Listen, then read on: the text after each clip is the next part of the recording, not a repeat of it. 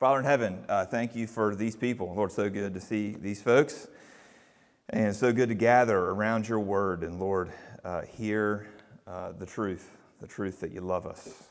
And help us believe it more deeply because of looking at your word. We pray these things in your name. Amen. I know I talked about The Chosen. It was one series we've looked at my house the last several months, but maybe another series has come across your screen, as it has mine, called Ted Lasso. We had any Ted Lassoers in the house? I got hooked on it. Jen and I zoomed through it pretty quickly, and maybe you have too. If you haven't, it's worth a try. And the main character, Ted Lasso, is a football coach turned soccer coach, and he's about the most likable character imaginable. And on the show, he's able to turn his biggest skeptics into his biggest fan. And it's all because he's charming, and he's charming in this folksy kind of way. And then midway through the show, he starts having panic attacks. He starts having these unexpected angry outbursts. And we found out why. We find out when he tells the team's therapist that when he was 16, his father died by suicide, leaving him and his mother alone. This was his secret.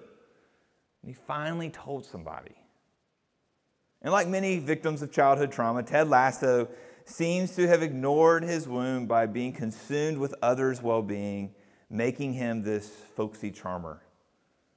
Yet I think something deeper has taken root in Ted Lasso than his lack of self-awareness. I think what's going on with Ted Lasso is that he has this deep sense of shame.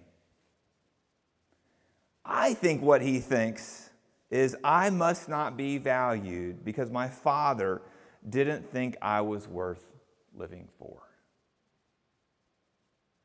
And that's what shame does. Shame says something's wrong with me and others can see it. Now, some shame is real. Some shame is imagined. It's imagined when we feel guilty and we actually aren't. That's Ted Lasso. It's not his fault his dad committed suicide. But he experiences shame because of his perception of what he thought his father thought of him. And for many of us, we know this species of shame. But the other kind of shame isn't imagined. It's real. It's actual. This kind of shame comes from actually being guilty. It comes when we see that we are objectively broken. When we see that there's something is really wrong with us and we are in need of healing. And here's the thing about shame, whether it's perceived or real, what it wants to do is it wants to make you go into hiding. It wants to make you keep secrets. For instance, you think, man, I just really don't want people to know how much mental real estate I give to thinking about how I might please my parents. You don't want anybody to know how you frivolously covet others people's body types, career success, kids' cuteness, or home decor as you scroll through the IG. You don't want anybody to know your internet history from this past week, this past month, this past year, and certainly not your whole life. See, we all have secrets, and we have secrets because of our shame. And it's as Alcoholics Anonymous says, we are only as sick as the secrets we keep. And let me tell you, shame is committed to keeping you sick, and shame is committed to keeping you alone. So shame, whether it's derived from actual or imagined sin, it's going to leave you isolated and it's going to leave you without friends. But here's the good news. Jesus pushes through your shame to make sure that you get well. Jesus pushes through your shame to make sure that you have a friend in him because he hates to see you isolated. And we see this whole dynamic play out in our text today, Luke chapter 5, verse 27 through 32. Let's read it together. After this, he, Jesus, went out and saw a tax collector named Levi sitting at the tax booth. And he said to him, "Follow me." And leaving everything else, he rose and followed him. And Levi made him a great feast in his house. And there was a large company of tax collectors and others reclining at table with them. And the Pharisees and their scribes grumbled at his disciples, saying, "Why do you eat and drink with tax collectors and sinners?" And Jesus answered them, "Those who are well have no need of a physician, but those who are sick. I have not come to call the righteous, but sinners to repentance." The word of the Lord. So here we have it. Jesus has made some friends. They're tax collectors. And he joins them for a party. And some religious onlookers are frowning on this matter, not because Jesus is partying, but much more because of who he is partying with. And Jesus' companions and other people's opinions of his companions are a theme in Luke. Let me give you some examples. Luke 7:34. Jesus quotes his haters and he says, "Look at him, a glutton and a drunkard, a friend of tax collectors and sinners." Now, Jesus isn't actually a glutton. He's not actually a drunkard. But people think he is because of the company he keeps. And what the religious want to do is they want to quarantine themselves from people like tax collectors and sinners and drunkards and gluttons because they're afraid it'll be seen that they're hanging out with them just endorses their behavior. Luke 7:37, just a few verses later, Jesus is with, I quote, "a woman of the city, a sinner." We all know what that means. Luke 15, verses 1 and 2, Jesus is getting ready to tell a whole bunch of parables about things that were lost and then get found. But before he starts telling these parables, it tells us who he's telling these parables to. And he's telling these parables to the religious elite who grumble at Jesus as they say, "This man receives sinners and eats with them." Luke 19, you get the story of the chief tax collector, Zacchaeus. And guess what happened when Jesus found him? Went to his house and then ate with him. Well, the religious throw shade at Jesus because he hung out with the chief tax collector. So here you have it, over and over and over again in the book of Luke. Religious people stay away from sinners while Jesus wants to identify with them so closely that he eats with them every chance he gets. Jesus enjoys spending time with them. They feel welcome and comfortable around him. They're at ease in his presence. Others might hold sinners at arm's length, but Jesus pulls them in. And this whole business of God being friends with sinners, you might think it's just something new for God and Jesus, but it actually isn't. I know it's easy to think of God in the Old Testament as being this king, and the only kind of relationships he has with his people is that a king has with his subjects. But here are a few instances that break up this common caricature of the God of the Old Testament. Here's how he's friends with people. Think about Abraham. He's called a friend of God in 3 places. 2 Chronicles 20, verse 7, Isaiah 41, verse 8, and James 2:23. Abraham, friend of God. Moses, Exodus 33, says that the Lord spoke to Moses as a man speaks to his friend. David in Psalm 25:14 writes, "The friendship of the Lord is for those who fear him, and he makes known to them his covenant." So there you have it. You got Abraham, you got Moses, and you got David. And all 3 of these guys have checkered pasts. I know they're 3 of the most famous people in all of the Bible. They have checkered pasts. You know this. Abraham doesn't trust God for a son to come from his old wife, Sarah. So what does he do to go about fulfilling God's promise for him? He sleeps with his maidservant, Hagar, and gets her pregnant. He's an adulterer. Moses is a murderer. In a state of rage, he kills an Egyptian soldier. David commits adultery with Bathsheba. He schemes to kill Bathsheba's husband, and then he's a really crummy father. So all 3 of these guys are sinners, and they're flagrant ones at that. Yet God sought friendship with them. He knows that they are ashamed and therefore lonely. And he wants to heal their and our shame with his companionship. But there's a requirement for this companionship. You see it in verses 31 and 32, where Jesus states the purpose of his mission. He says, those who are well have no need of a physician, but those who are sick. I've not come to call the righteous, but sinners to repentance. See, Jesus is looking for sick people. He's looking for sinners. And of course, everyone is a sinner. The religious class, they know this on a general level, but what Jesus is looking for is people who know they're sinners on a particular level. Think about who Jesus has made friends with.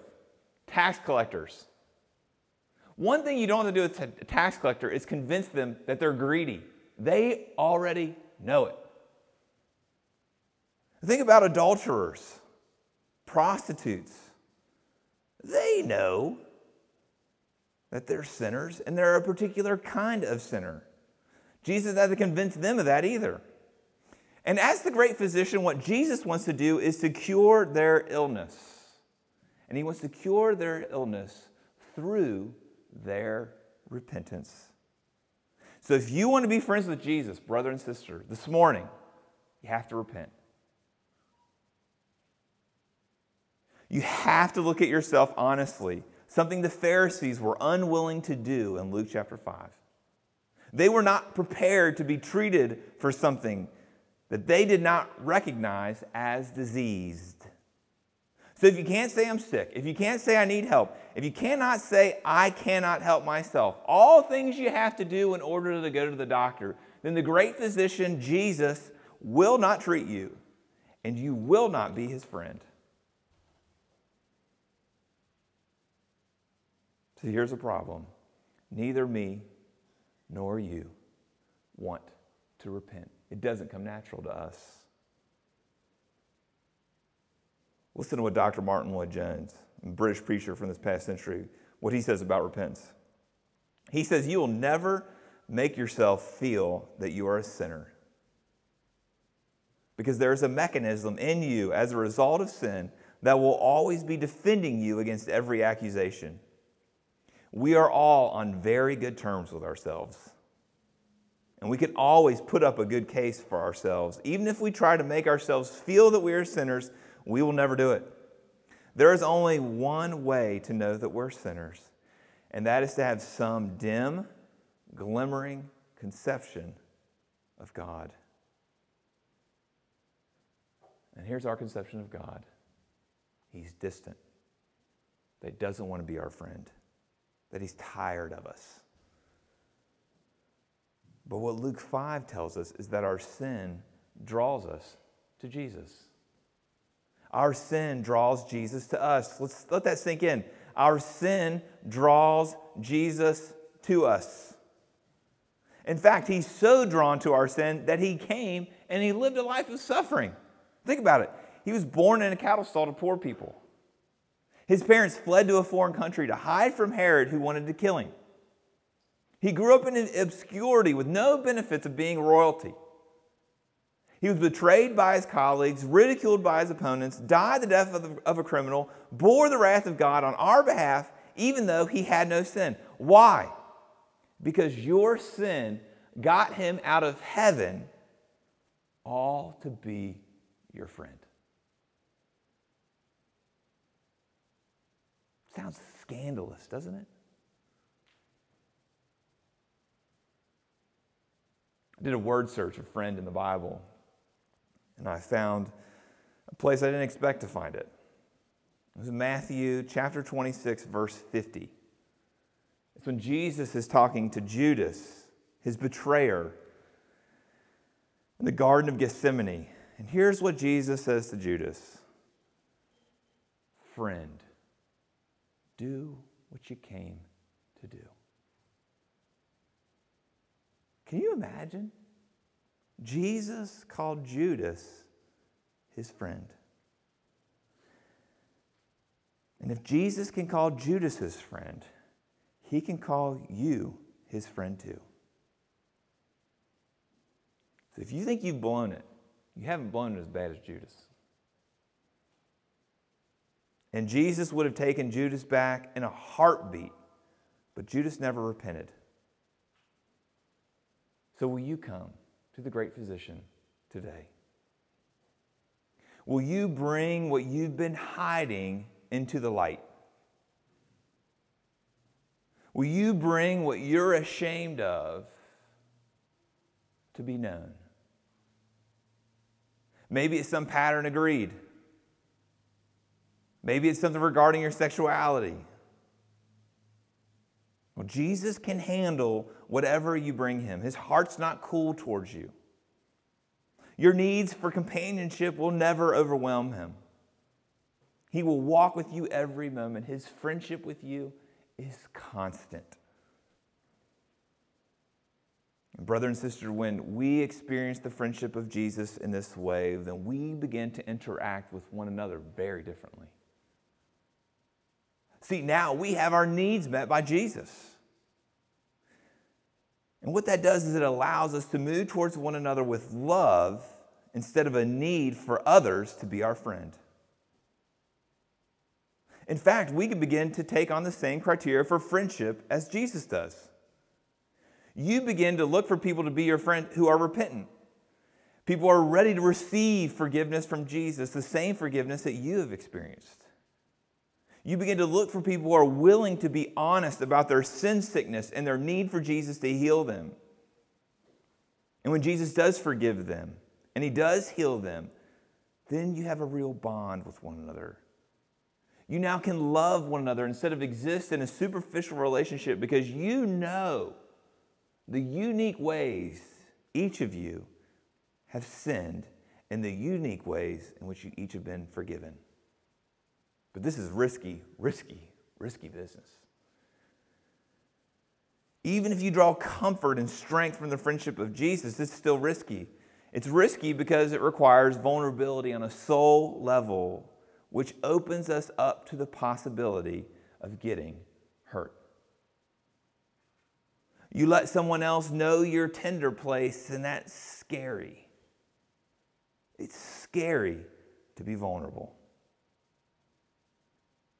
One of the great essays on friendship is found in a book by C.S. Lewis called The Four Loves.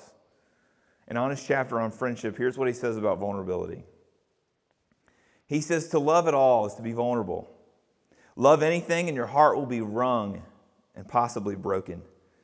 If you want to make sure of keeping it intact, you must give it to no one, not even an animal. Wrap it carefully with hobbies and little luxuries. Avoid all entanglements. Lock it up safe in the casket or coffin of your selfishness. Put it in that casket, safe, dark, motionless, airless, and it'll change. It will not be broken. It will become unbreakable, impenetrable, irredeemable. To love is to be vulnerable. See, what the repentant sinner knows before he or she makes friends is that it's possible to be vulnerable while also being loved. The repentant sinner has done that with Jesus and has found friendship with Jesus. So now he or she knows that if we are to get vulnerable with another person, a person who has experienced the same grace we have, that we can be accepted here too. See, a repentant sinner knows what it's like to be sick and lost. They're empathetic towards fellow sinners. And it's that kind of empathy, that kind of humility, that's the soil where real friendships are cultivated. See, Levi in Luke chapter 5, he's made this realization. He's seen Jesus push through his shame. He's seen Jesus push through his isolation. And now he wants to offer the friendship of Jesus to his friends. So he throws a party. And in my redeemed imagination, what I see is that if you were to poll these other friends who are at this party with Jesus and ask them what that night was like, I think they'd say two things. I think they would say, Jesus pushed through my shame. Everybody else thought I was this kind of person, and Jesus loved me. I think the second thing they'd say is, we thought we were friends before we knew Jesus, but now we really are. I hope that's true for our church. That we would know what it's like for Jesus to push through our shame. And we would know what real friendship's like with one another because we've been seen and loved.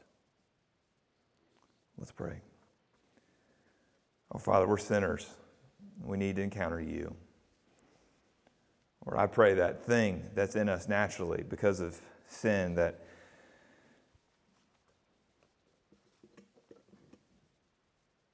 doesn't lead to repentance, that we are all on very good terms with ourselves. Lord, I pray we would be a people of humility who are ready to repent. We're not just blaming everybody else for the hurt we've experienced, but we're to take responsibility for it for ourselves. Lord, I pray for those in here who have been keeping secrets, Lord, that we would see them lose their power as they come into the light. Lord, deal with us. We pray these things in your name. Amen.